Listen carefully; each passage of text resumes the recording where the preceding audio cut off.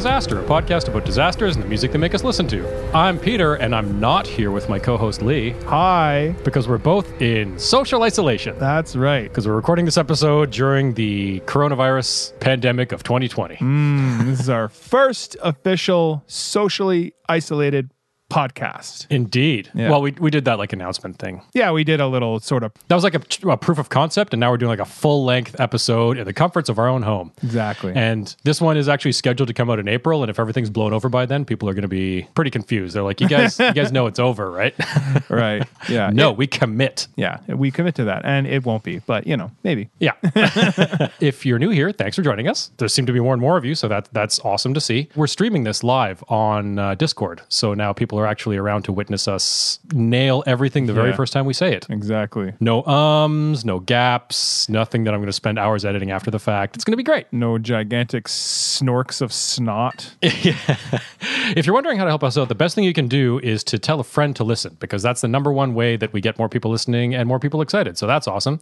Next best thing you can do is subscribe if you aren't already. Leave a review. That's super helpful. If you want to follow us on Twitter, Instagram, and Facebook at This Disaster Pod, we got a website, www.thisdisasterpod.com, and a brand new patreon.com/thisdisasterpod. Right before we dive into this disaster, I'm going to do a little bit more listener feedback, because I've been engaging a little bit on the social medias. Yeah. I've been asking some questions. I don't know if you saw that, but I've been asking some questions, especially during this shut-in period. So the first thing that I was kind of shocked, I asked on Instagram how many people carry a pocket knife. So we did that Hartford fire, and it turns out a pocket knife saved some lives. Yep. I was assuming that it'd be like 80% yes, but 44% of people carry a pocket knife. Okay. And that's it. Yeah, that seems about right. Does it? Okay. Maybe I'm too fond of sharp objects in my pocket. It says more about you than the general public. Well, then we'll just breeze right past that.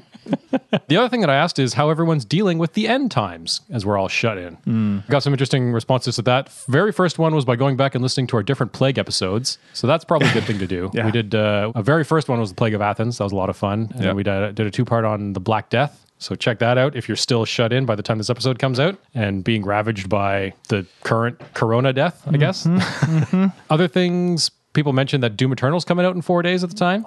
At this point, it's coming out tomorrow, and I've already got it preloaded, and it's sitting on my Steam right now. Oh, God. And I'm just like waiting to pounce.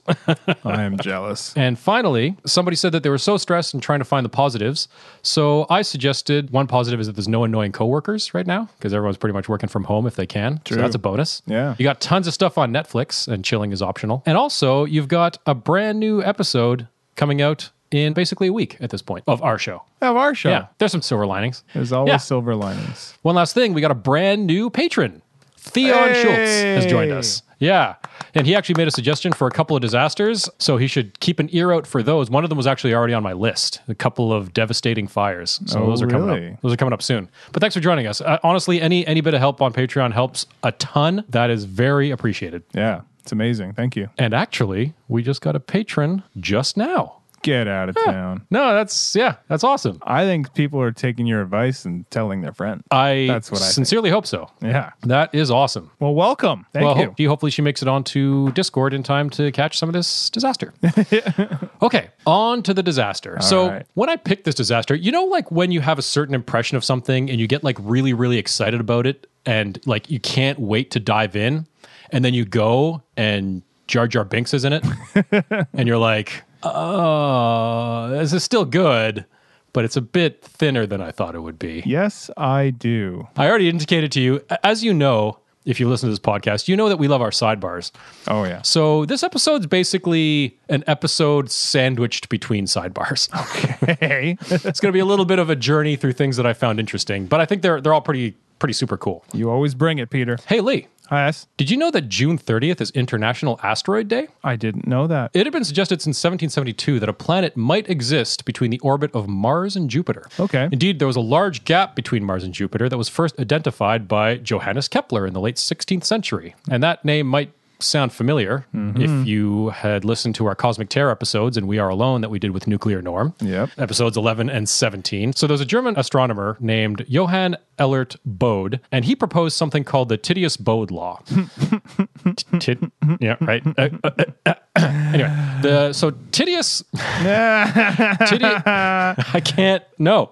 No. No. No, I can't do it. So Titius was the last name of another German astronomer named Johann Daniel.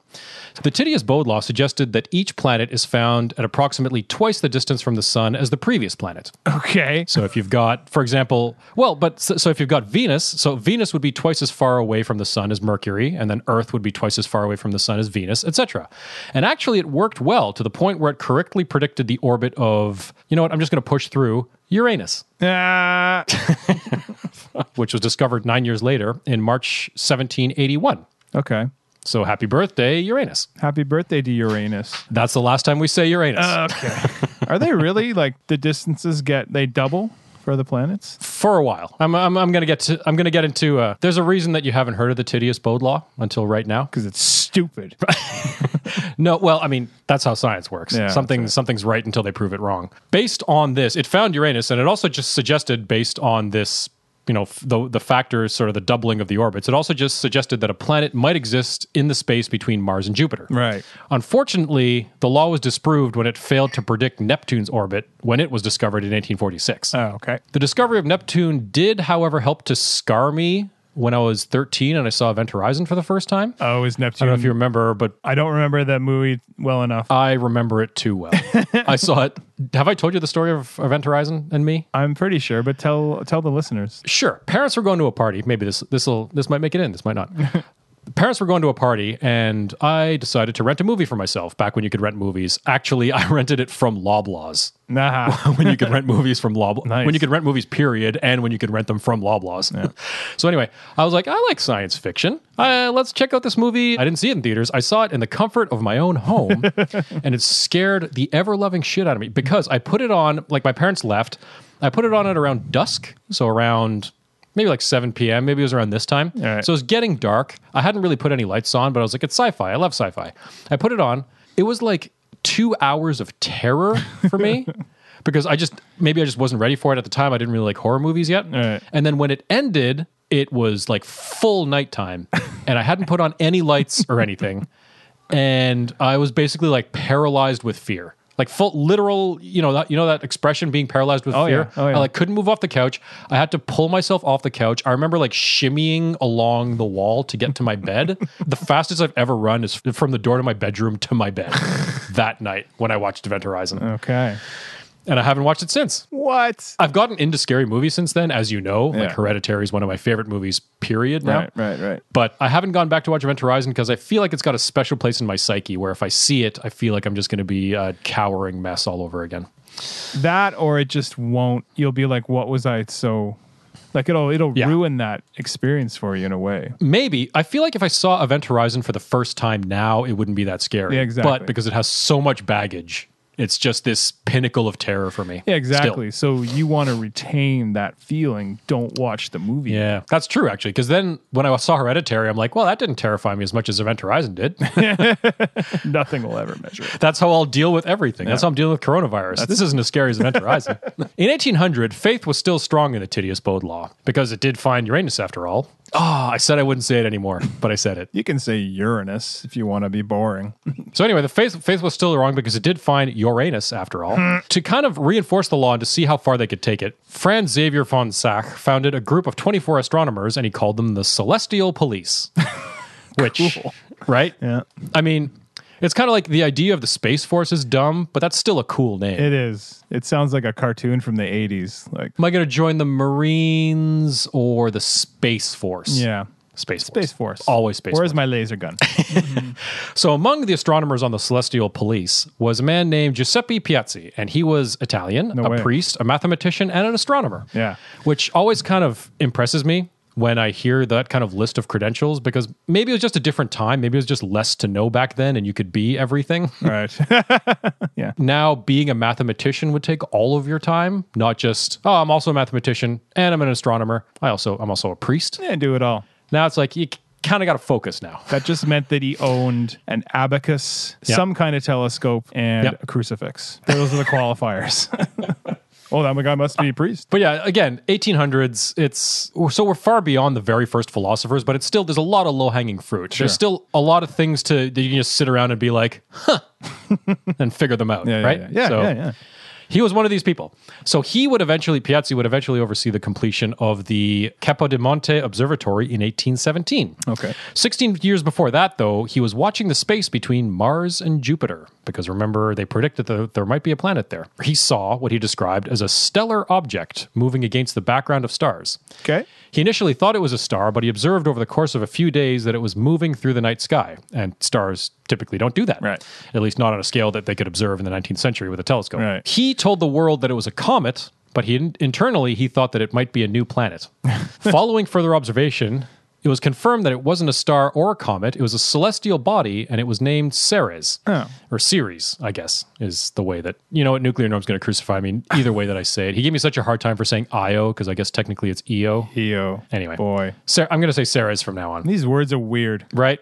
Words are always weird. Yeah. So Ceres was the first asteroid from our solar system's asteroid belt between Mars and Jupiter. It's also the largest. It's 940 kilometers in diameter. Oh, shit. For reference, the moon is about 3,500 kilometers. So it's about a third the size of the moon. Okay. Big asteroid. Right. And if you watch The Expanse, it makes sense why they set up a base there, because they've got a lot of material to work with. Ah. And it's actually the largest of our asteroids by a factor of 2. So I've got a few other asteroids in our solar system. One is Vesta at 525 kilometers, discovered in 1807. And it's named for Hestia, the Greek goddess of hearth, domesticity, family, home, and the state. Lovely. Which I always find Greek gods a little bit interesting. Yeah. Because you get to a point and you're like, guys, we don't need a god for everything, right? Can you imagine you've got Ares' scrawny little brother, Clipestius, god of paper clips and the ordering of paper. It's just like coming up with gods of everything. Yeah. This right? is the god of brunch. Zeus is just so disappointed in the god of brunch. What can you do? I can bring eggs out at the right temperature. Yeah, I can make a mean mimosa. So then you've got Pallas, which is 510 kilometers in diameter, discovered in 1807, and is named after Pallas Athena, which is just the name of Athena, the Greek goddess of wisdom and warfare. That's good. And then you've got Hygeia at 435 kilometers in diameter, discovered in 1849 and named for Hygeia, the Greek and Roman goddess of health, cleanliness, and hygiene. Oh, Something we can think about right now. I think about her every time I wash my hands for at least 20 let's seconds. worship that god for the next few months. By 1868, humans had discovered 100 asteroids, 1,000 by the 1920s, 10,000 by the 1990s, and 1 million by 2020. Shit. Right? There's asteroids out there. Oh, yeah. The point is, the sky is full of giant rocks. Some orbit the sun as a belt, some orbit in clouds on either side of Jupiter, and some hurtle through space, colliding with anything in their path. Okay. ... Yeah. I'm going to talk a little bit about Russia. Ah. Just generally Russia. Switching gears. Switching gears, but zeroing in. This is another one where I'm starting on the cosmic, and I'm going to zero into a point, and then I'm going to go back out to the cosmic. Oh, you know how this is. Yeah. You listen to this podcast, you know how we do things That's here. how we do it. Russia's historic roots go back to the 8th century BC, Uh-huh. when ancient Greek traders established trade routes to places along the edge of modern Russia, including Tana. Does that ring a bell? Probably from the Black Death. Yep, the scuffle in Tana Yeah. that caused the Sicilians to flee and bring the Mongols with them That's and right. start the Black Death in 14th century Europe. Mooning them from over that wall. Tana was established by ancient Greeks on the edge of what is modern day Russia. And if you want to listen to the Black Plague episodes, those are 13 and 14. Despite every fiber of my being, I'm not going to dwell too much on Russian history as much as I want to. Okay. I'm going to yada yada some stuff. So yada yada yada, Grand Duchy of Moscow in the 13th century, yada yada, Mongol raiders, Black Plague episodes, yada Russian Tsardom in the 17th century, yada yada yada, Russian Empire in the 18th century under Peter the Great, if I do say so myself. Yada yada yada, time period we'll be talking about now. So end of Imperial Russia and beginning of the post-revolution Russian Republic. Okay. We are up to So speed. late 19th century, early 20th century is what we're talking about. All right. In 1907, Russia was defeated in the Russo-Japanese War, which is a struggle over Manchuria and Korea. All right. Which, those kinds of wars always bum me out the most. Anyone ask what Manchurians and Koreans felt like? You've got like Russia and Japan fighting over these territories, Yeah. and people in the territories are like, we've got plans. Guys, we kind of live here. Yeah, history. Yeah. So Japan started hostilities with a surprise attack on Port Arthur in 1904, Okay. a strategy they'd lean on again 37 years later at Pearl Harbor. Uh-huh. A year and several battles later, Japan came out on top. So the Russian people weren't too happy about the loss. And they were so not too happy about the loss that in 1905, they revolted. And this is not to be confused with the Russian Revolution with a capital R of 1917. Okay. Because this time there were 100% fewer murdered monarchs and seemingly unkillable peasant mystics. Okay. And maybe we'll talk about those again. Or maybe I can recommend the Hardcore History podcast about the First World War. He's got a whole episode about what happens to Emperor Nicholas II and Rasputin. Oh, nice. Those are great. The revolution of 1907 made some progress. So worker strikes and military mutinies accomplished establishing a state Duma, which is like a legislative assembly, a multi-party political system, enjoy that while it lasts, and a Russian constitution in 1906. And I sure hope that that doesn't all get undone 10 years later and a world war later. Probably not. Regardless, this is where we drop into the timeline, specifically 1908. Okay. I'm going to zoom in a little bit more now. So generally speaking, Siberia constitutes the eastern and northern regions of Russia. Okay. And maybe somebody who knows about asteroids has figured out what we're talking about right now. I did. Did you? Yeah. When you said Russia. Oh, I yeah. figured it out. Russia plus asteroid? Yeah, Okay, fair enough. yeah. I also realized that because we're live streaming this, I can't like do my normal nose clearing that I totally never do. You need like a mute button that they have in radio stations, like the cough button. Yeah. That would come Or in. like that chocolate rain song. I lean away from the microphone so I can know where to. So the Khanate of Sibir was conquered by Russian Cossacks between 1580 and 1600, subjugating the peoples and building forts right up until they reached the Pacific Ocean in 1639, which is nice of them. Yeah. The Tungusic people are an ethnic group made up of speakers of Tungusic languages. So those are languages spoken in eastern Siberia and Manchuria. And the Tungusic people typically are found in the Tenissaisk Governorate, which existed until 1925 in the region of the Podkamenaya Tunguska River, which translate to the Tunguska under the stones Okay. river. So most of the goings on in Russia that happened in the West. So while people were revolting in Moscow, the Tungusic peoples of Siberia were hunting, tending to their homes, and maybe reading a book. Yeah, sure. Kind of helps put things into perspective, I find, because no matter where you are and how important you know your cause to be, Yeah. somewhere, probably not too far away from you are, someone doesn't even know that there's a problem. Yeah. Like Jared Leto in the desert meditating. Right, I heard about that. He's got some surprises to Yeah. come back to. Somebody was like, dude doesn't even know that Kobe died. Yeah, what the fuck? He's in for a shock. Yeah. Sit down, Jared. But yeah, I thought that was funny. Like you picture Siberia in early 1900s. Part of Russia is revolting and demanding change and establishing legislative assemblies. Other part is like the forest. That's nice. That's where Probably gonna go for a walk today. Yeah. Life is good.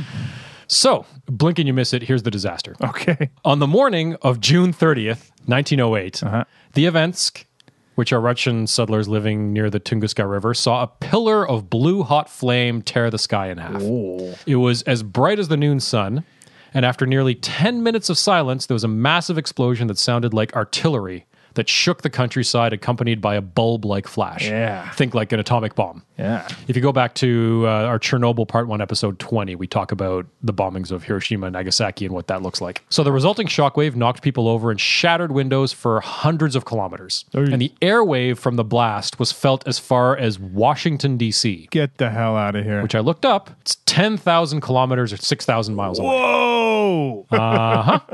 So kind of a big deal. That is cool. 80 million trees covering an area of over 2,000 square kilometers or 800 square miles were flattened by an explosion equivalent to 30 megatons of TNT. Jeez. If you remember, Halifax was 3 kilotons. Okay. So Tunguska was 1,000 times bigger. Okay. And the Halifax explosion, we did an episode with Craig from Canadian History X, whose episode came out this week. Mm-hmm. Although I guess it's not this week when this episode comes out, but we recently did an episode with him about the Frank slide. And before that, we did an episode with him about the Halifax explosion, which was episode 16. So check that out. That's a giant man-made explosion. Which is insane. Indeed. The other one that I have here for reference is Hiroshima, which was 16 kilotons. Okay. So Tunguska was still 200 times bigger than the Hiroshima explosion. Jesus. And again, we talk about that at the Chernobyl episodes, episode 20 and 21. Yep. The explosion itself registered at a 5 on the Richter magnitude scale. Wow. And for reference, I think the last time we talked about the Richter scale was maybe the Lituya Bay mega tsunami, which was episode 5.5. Yeah. And that was an 8.2. So not quite as big as that. But Okay. still, this is an object that's registering a large... 5 is not insignificant. No. I think they were saying that the news doesn't bother with anything under a 4. So 5 would make the news. 5's considerable. Yeah. In an article published in the Quarterly Journal of the Royal Meteorological Society, people across the UK, Europe, and Asia were exposed to bright skies all around the clock for days following the explosion. What? Constant daylight, basically. And there's reports of people being able to take photographs with the natural light at midnight with an early 20th century camera. Can you explain why? So I think the hypothesis was that crystallized debris in the atmosphere basically acted like a giant reflector that would reflect the sun's rays onto Earth. And when it's supposed to be nighttime and the sun is on the other side of the Earth, it would just reflect the rays back down to Earth. So you'd never get nighttime. Weird. And that went on for months in the region. Oh my God. Yeah. On to the investigation. The Tunguska explosion was a mystery for about 20 years after it happened. Oh, wow. Which is kind of telling of the time, because can you imagine something lighting up the night sky for months now and being like, we'll get to it. Yeah. It's on the docket. We'll figure it out. If you look at a map, Tunguska's pretty far from Moscow. Yeah. So Moscow's like, look, we just got a Duma. We got things to do. We got to legislate. We just got a multi-party system that's going to be around for centuries and not overthrown in about 10 years. we got things to do, okay? We saw some lights. Yeah, we'll get right on that. The other side of the coin, you've got people that are living in the area, and they're like, well, that was weird. Anyway, I need to milk the ox or whatever. Yeah. Do you milk oxes? Yeah, sure. I'm sure you do. Ox milk is the thing. Yeah. So it's partly due to the isolation of the area from the rest of Russia, because everything happens to the west, so that it wasn't until 1921 that a research expedition was led to the area of the explosion by a Russian mineralogist named Leonid Kulik. He didn't quite make it to the epicenter, but he did collect eyewitness accounts. Okay, to be fair, I try to be as thorough as I can. I went to the source material of these, but they're in Russian, and Google did an unintelligible job of translating them. Okay. So this translation is brought to you by Wikipedia from a passage that I think lines up with what I was trying to read. Okay. we'll trust you on that. I do what I can. Sure. Here's a series of quotes from a eyewitness account. All right. At breakfast time, I was sitting by the house, and I suddenly saw that directly to the north, the sky split into and fire appeared high and wide over the forest. Oh, boy. The split in the sky grew larger, and the entire northern side was covered with fire. When the sky opened up, hot wind raced between the houses, which left traces in the ground like pathways, and it damaged some crops. So basically fire just going through the streets. Okay. Later, we saw that many windows were shattered, and in the barn, a part of the iron lock had snapped. I became so hot that I couldn't bear it, as if my shirt was on fire. Then the sky shut closed, and a strong thump sounded, and I was thrown a few meters. After that, such noise came as if rocks were falling or cannons were firing. Sounds like not a great afternoon to be in this village. Following the collection of eyewitness accounts, Kulik convinced the Soviet government. By the way, 1921, there was another revolution in the meantime. Okay. So now we're talking about a Soviet government, not the previous government that we were talking about. Right. If you want to hear more about the Soviets, again, I recommend the Chernobyl episodes. They got things done, for better or worse. He convinced the Soviet government to fund a second, more extensive expedition on the premise of salvaging meteoric iron. Okay. There's got to be money, right? Oh, there's money in them there, meteors. Exactly. At this point, Kulik strongly suspected that the cause of the explosion was a meteorite, if it wasn't clear enough from my sidebars. Yeah, we're getting that in. 1 year after his first expedition, Kulik went searching for the crater and that sweet, sweet cosmic iron.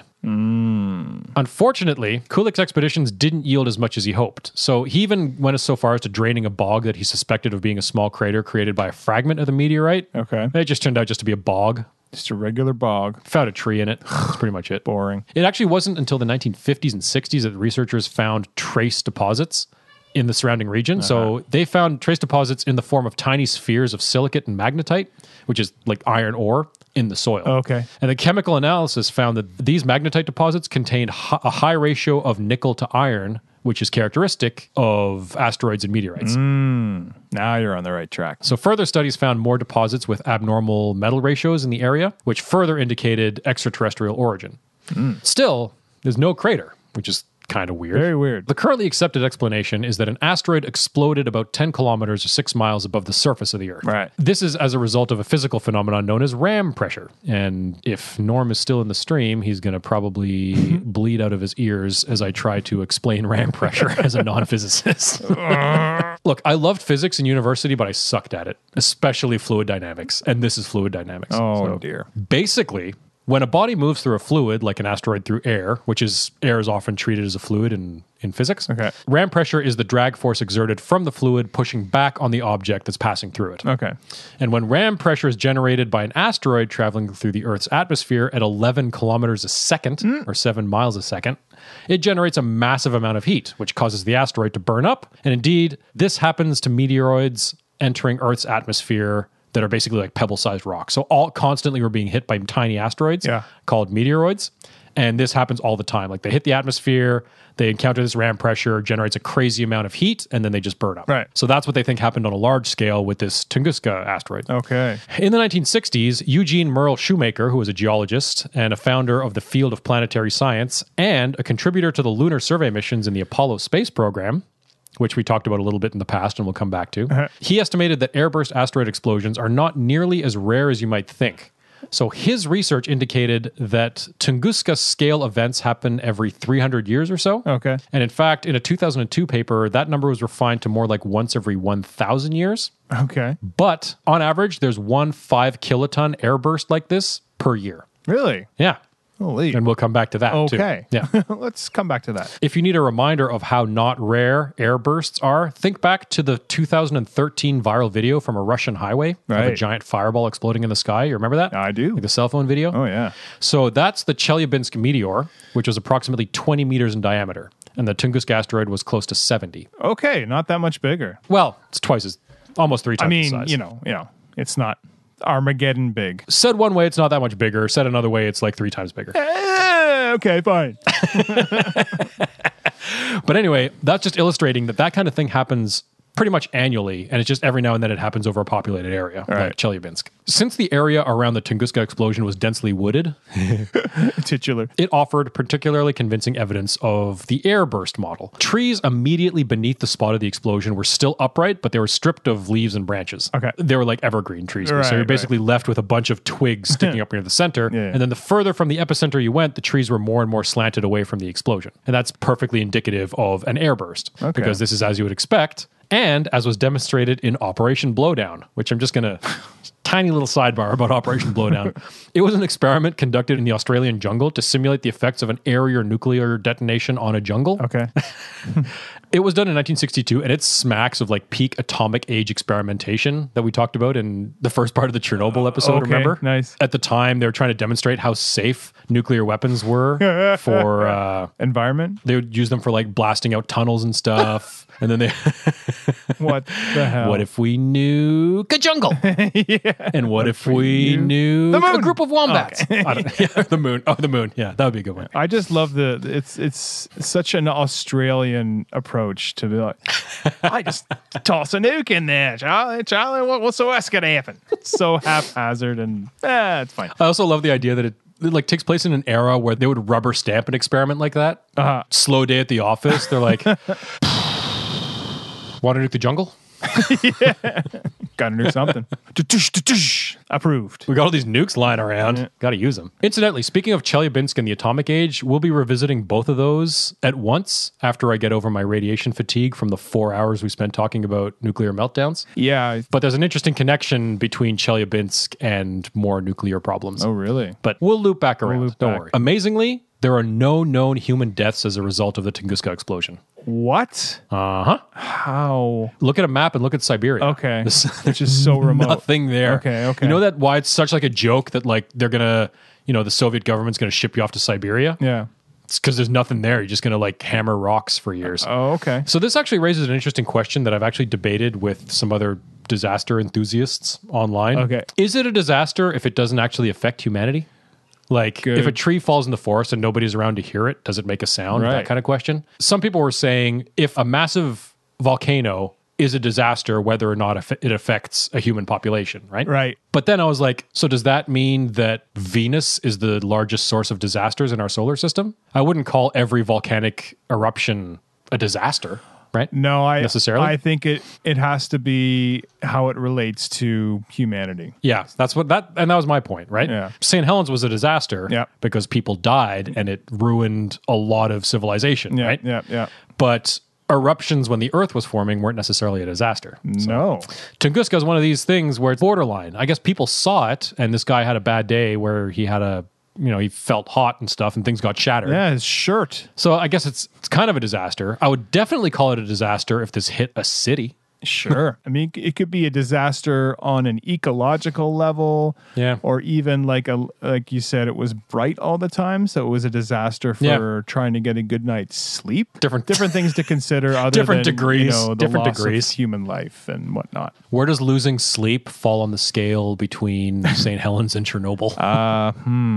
It's got its own graph, I think. Okay, fair enough. I'm going to loop back around to Sidebar About Asteroids Part 2. Okay.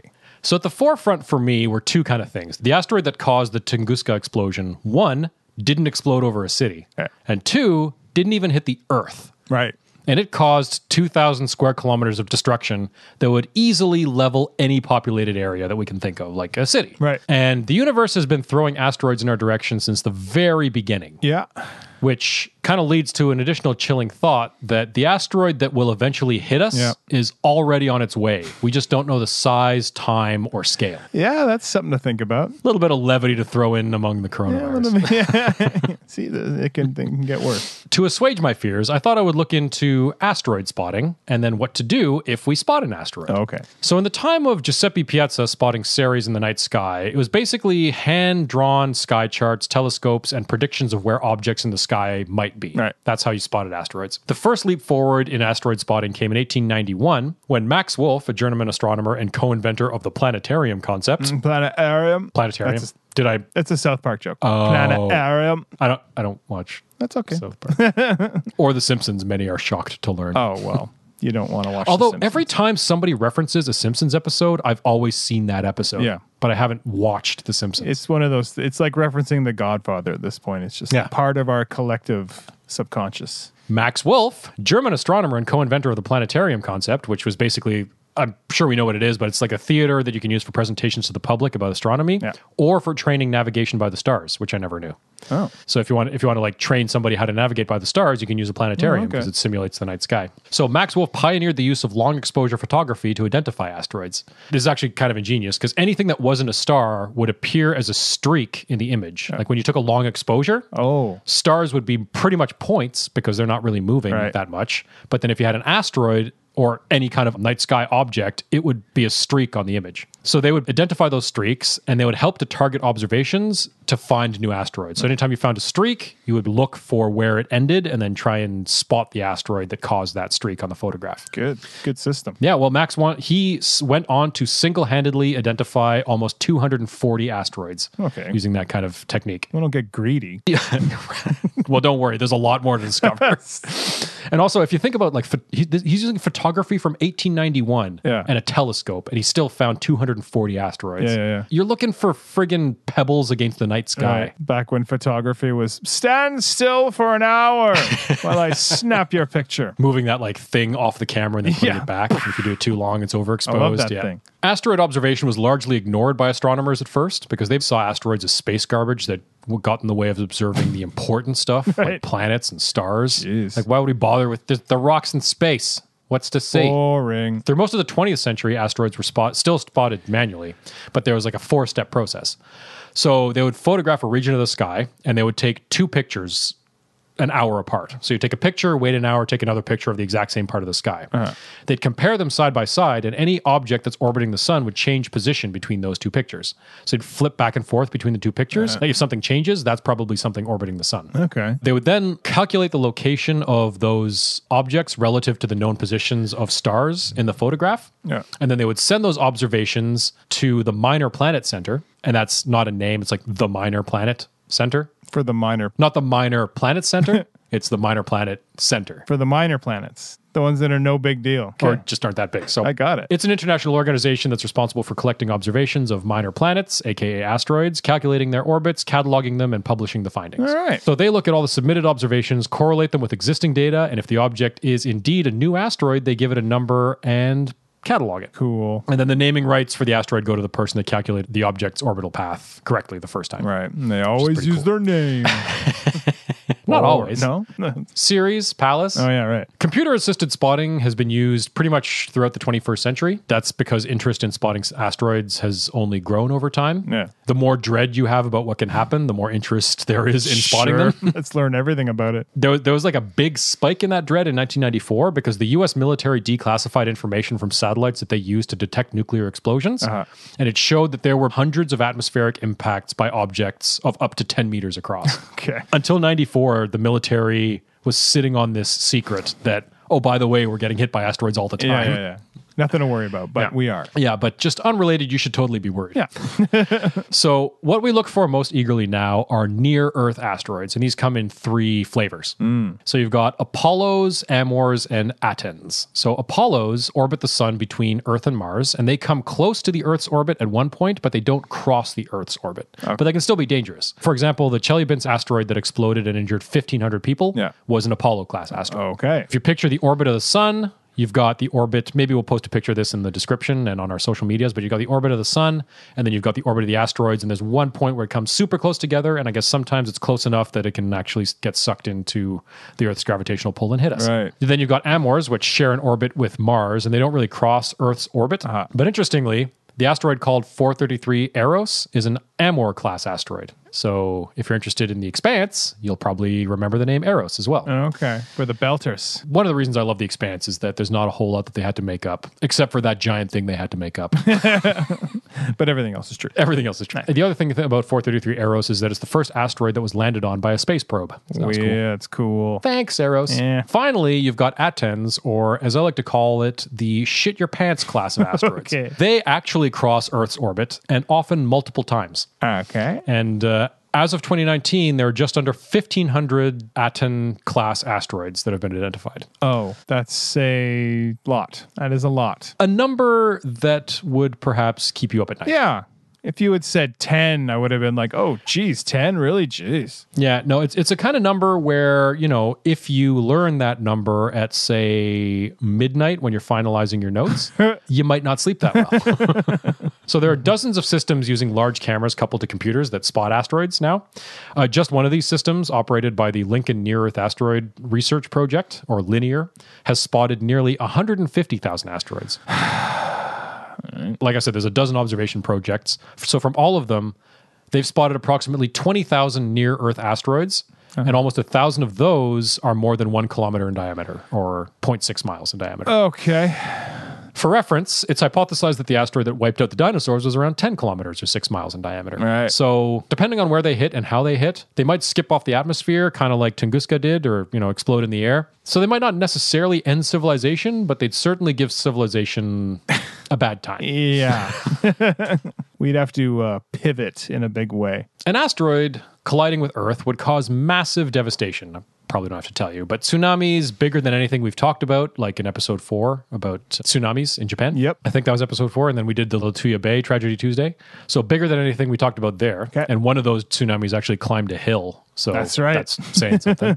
Firestorms much larger than the one we talked about in Hiroshima in episode 20. Right. And an eternal winter caused by dust in the atmosphere. Yeah. And we'll talk more about a year without summer in the future. Oh. So we'll see what those effects might be like. The asteroid that wiped out the dinosaurs left a crater 81 kilometers in diameter near Chicxulub, Mexico. Right. And I'm going to pat myself on the back for nailing that pronunciation, because if you want to hear me mispronounce a lot of Mexican words, listen to episode 6 about smallpox in Mexico.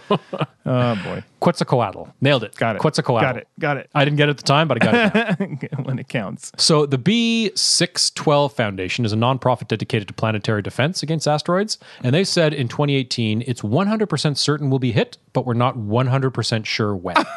Which is a nice thought. And also reading it again now, it didn't occur to me, but that's like one of the safest sentences ever spoken by anyone. Impossible to prove wrong. Right. Yeah. It's going to happen. Just between now and, let's say, 1 billion years from now, Yeah. we're going to get hit. Could be 1,000 years from now. Could be tomorrow. You don't know. Either way, I'm right. And that's really, at the end of the day, what matters. There are also government initiatives to deal with potential asteroid impacts that date back to 1998. NASA declared a goal of spotting 90% of near-Earth asteroids 1 kilometer and larger by 2008. Yeah. And there's also private sector projects like the B612 Foundation that plan to launch a space telescope called Sentinel in 2018, but they lost funding and they're reevaluating right now. Oh. I think they're looking to launch a bunch of smaller satellites or spacecraft that'll kind of assemble images to help spot asteroids. Okay. But either way, the point is, we're looking for them. Yeah, I mean, we can't do anything about it, but we can see them. Or can we? Or can we? Good segue. Luckily, NASA has had a plan in place since 1998. It'll launch 2 shuttles simultaneously manned by oil drilling crews that were put through an astronaut crash course in the matter of weeks because it's easier to train an oil rig operator to be an astronaut than it is to teach an astronaut how to operate a drill. Hey. And these crews will plant an atomic bomb deep inside the asteroid and blow it into 2 pieces that will safely float past Earth. You should be writing this down. That's a pretty good premise for a movie. Yeah, maybe I should. You should. Huh. You know? That's obviously Armageddon, one of the most ridiculous movies ever filmed.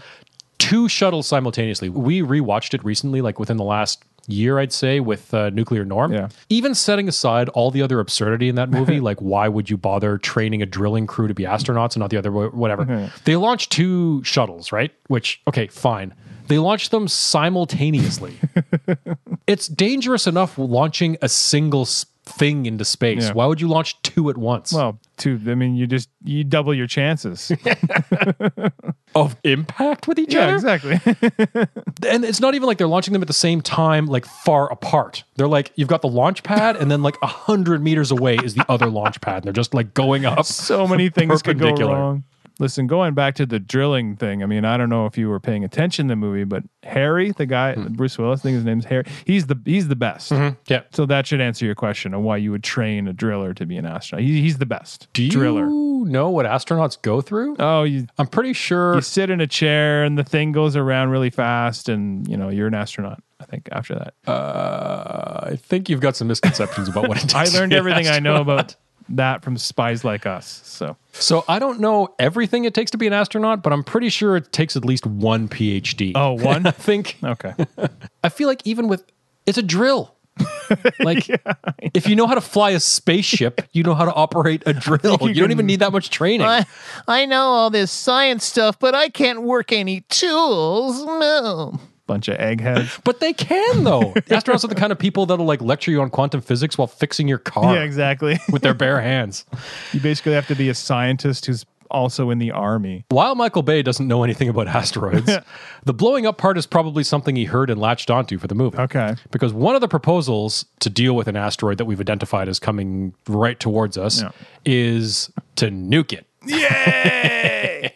Finally, I get to nuke something. It's either a detonation above, at, or below the asteroid's surface, depending on the size and the composition. So, for example, if it's an asteroid that's kind of loosely held together and likely to fall apart, you would want to use a nuclear detonation above the surface because it would explode and then just push all of the fragments off course. Right. Whereas if you like exploded inside the asteroid, it would be like a shotgun blast. And then you've got like a million Shrapnel pieces instead world. of one piece. Generally, these kinds of explosions are more likely to divert an asteroid than destroy it, which is fine. Although restarting things with nukes is kind of my jam. Yeah. So I really, really just wanted to see an asteroid explode. Yeah. But nah. Even if it's a big asteroid, likely what they would do is drill down just beneath the surface and detonate there, and then the explosion coming out of that hole would essentially act like a rocket that pushes it off course, and then it would help miss us. Oh, okay. All right, just do all 3. Well, that would be my choice, but anyway. Triple your chances. Yeah. Another line of thinking is a collision with the asteroid with a spacecraft or even another diverted asteroid. Okay. So in 2007, NASA called this kind of kinetic deflection, quote, the most mature approach. I beg to differ. In my notes, I've got whatever nerds. The most mature approach. Come on. I think the most mature approach is blowing it up with a nuke. Yeah, exactly. What are they going to do? Like stick a wrench on the gas pedal of the shuttle and then jump out? Like, that's stupid. Well, let me tell you about what they might do. So the European Space Agency is planning 2 missions named Asteroid Impact and Deflection Assessment, or AIDA, in 2020. And the plan is to impact with an asteroid and change its trajectory, which is actually doable because they would hit the asteroid with a spacecraft that's traveling at about 10 kilometers a second, which is right around the speed of the Tunguska asteroid. See that? Looping around, reminding everybody what we're actually talking about. This spacecraft would transfer its momentum to the asteroid and nudge it off course. And when you're talking about this kind of scale, you don't need to like push it out of the solar system. You just need to nudge it off course, because that one little correction over time will compound and end up missing us by quite a bit. Yeah, I guess that is the mature approach. It is mature. It's just boring. Right. Yeah. More accurate would be, yeah, sure, it's the lame approach. Yeah. I hope during the meeting that they announce that, whatever, there's somebody giving the speech. It's our opinion that it's the most mature approach to lame. Yeah, exactly. From the back. Who said that? Shut up, Donald. That would have been me in the back. Yeah. NASA has also scheduled its Double Asteroid Redirection Test, or DART, for October 2022. DART. And it's the same idea, which is redirecting asteroid using a kinetic impact. Over the years, there have been several other options proposed, including attaching a rocket to the asteroid and moving it off course, which is like a little bit cartoonish. Yeah, that's the best. You can just picture Marvin the Martian doing that or something, or like Bugs Bunny. My asteroid. You've also got the option of using focused solar energy to redirect an asteroid by vaporizing its surface. No, that's stupid. They basically focus the rays of the sun on the asteroid, and they would vaporize, I guess, whatever ice is on the surface, and then that vapor would help push the asteroid off course, which is kind of cool. Yeah. And then the last and my favorite of these alternative approaches, lasers, which is basically a space-based solar-powered satellite firing a powerful laser at an asteroid to break it up. Fuck yeah. Pew, pew, pew, pew. That's my favorite. Lasers. Of course, as Carl Sagan pointed out, asteroid deflection could go both ways. I kind of hope that none of the global powers that are actually equipped to try deflecting asteroids would see total annihilation of humanity as a viable option. But you can conceive of a future where a terrorist group could deflect an asteroid into Earth. Oh, but I feel like we're a few hundred years that from is the next James Bond movie. Spacefall. Working title. So I've got a closing thought. Okay. Before we move on to our music recommendations. Okay. On July 25th, 2019, asteroid 2019 OK came within 73,000 kilometers of Earth, and that's approximately 1/5 of the distance to the moon. It was approximately 130 meters in diameter, which is twice the size of the Tunguska asteroid. Okay. Which is a close call from a big rock. Yeah. But here's what actually kept me up at night and why I was like reading a book until 1:30 in the morning. Astronomers noticed asteroid 2019 OK, the one that came within 1/5 of the distance of the moon to us, after it passed us. Oh. So all of this fancy technology and all of these ideas on how to spot an asteroid and divert it, and we missed one that was twice the size of the Tunguska explosion. Okay. So we're in good hands. Well, see, you can't, yes, for the most part, but even one slip up on this scale could end us. Yeah. And I'm cautious, or like I'm making a point to say end us, because as is the global theme of this podcast, it would wipe out humanity, but then Earth would be like, finally. First I had to deal with these asshole dinosaurs, and then these monkeys running around. Thought he had it bad with the dinosaurs. Find us some peace and quiet for another million years. Yeah, exactly. So that was the Tunguska fireball, and more importantly, it was everything that I ever wanted to know about asteroids, and now you do too. There you go. But we're afraid to ask. You got ideas for music? Yeah, you had told me space, and you gave me sort of a loose time period. So I, when I figured out what you were talking about, for a second there, I was like, oh, I got to change my song. And I was like, oh, whatever. I'll just go with what I originally picked. So I went with a band called Mr. Bungle. Okay, I think you've told me about that. Yeah, I was one of those people who was an obsessed Mr. Bungle fan. Like, I drove to Boston to see them once, and like I was just like, throughout my 20s, I was a big fan. The song I picked is called The Bends. It's from their second album, Disco Volante, came out in 1995. Okay. It's actually a collection of little songs that sort of like this piece that, it's called The Bends. It has like, a lot of little song titles within the tune, right. But it's very space themed. I think they explained it once in an interview because there aren't actually any lyrics, but like the theme is, it's ridiculous. It's like an astronaut in space who either he's trying to return to Earth or he just falls down to earth and he falls Okay. into the swimming pool at a party. Okay. Which is just sort of the theme, like just, and informs the sort of mood of the music. But it's very kind of like a specific take on jazz. It's kind of spacey jazz, kind of exotica. Like they're sort of hearkening back to this time when this specific kind of jazz is being created to kind of test out like the capabilities of people's hi-fis and their quadraphonic sound. Right. So you just had all these like Okay. weird spacey sounds happening. It was like kind of futuristic music, Right. but very much kind of a 60s vibe. So yeah, that's the song I chose. It's very spacey and weird, and it's a lot of fun.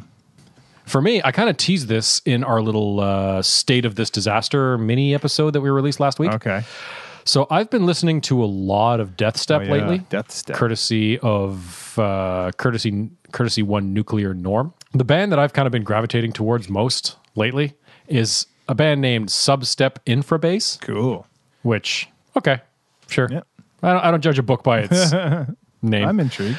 So they're kind of like a Death Step synthetic metal group. Okay. They're from London, UK. The album I've been listening to mostly is Brut Biental Narcogorium from 2012. Okay. And the song I picked is called Sarcotech. And the reason I picked it, it's like the intro track. It doesn't actually get into the death steppy part, like the dubstep sounding part. Yeah. It's more like an intro track, but it's kind of dark, echoey, and empty. And I listened to it, and it made me think of the asteroid hurtling through the cold darkness of space on its way to hit us. The one that's out there now, that's going to hit Right. us. It's out there. out there. And when I think about it, this is the perfect soundtrack in my mind for thinking about that devastation coming our way. Good. Also, like I was saying in that update, I was talking about my love of dubstep and how it kind of got saturated for me. Yeah. This has kind of reinvigorated my like for the wobbly bass line. Yeah. Wah, wah, wah, wah, wah, wah, wah. And if you want more of a banger, there's another song on that album called Brut Bientum, which is friggin' sweet. That's much more representative of what Death Step is about, and it's pretty awesome. Yeah.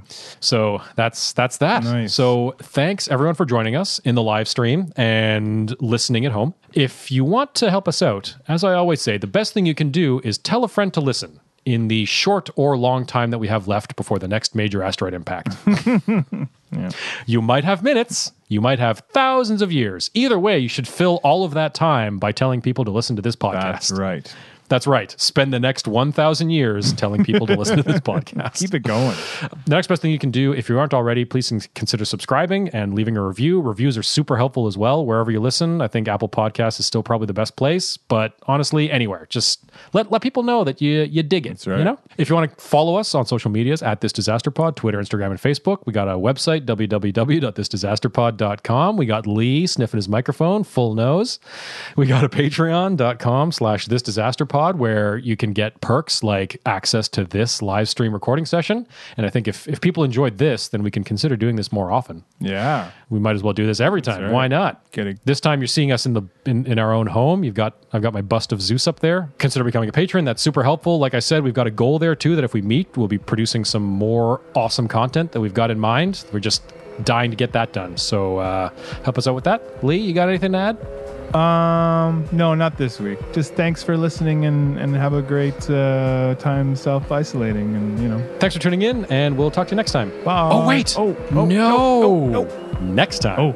So this time we talked about explosions in the sky. Oh. And next time we'll be talking about ancient explosions from beneath. So tune in for that and join us for our Tragedy Tuesday next week and our next major disaster. Bye. Bye.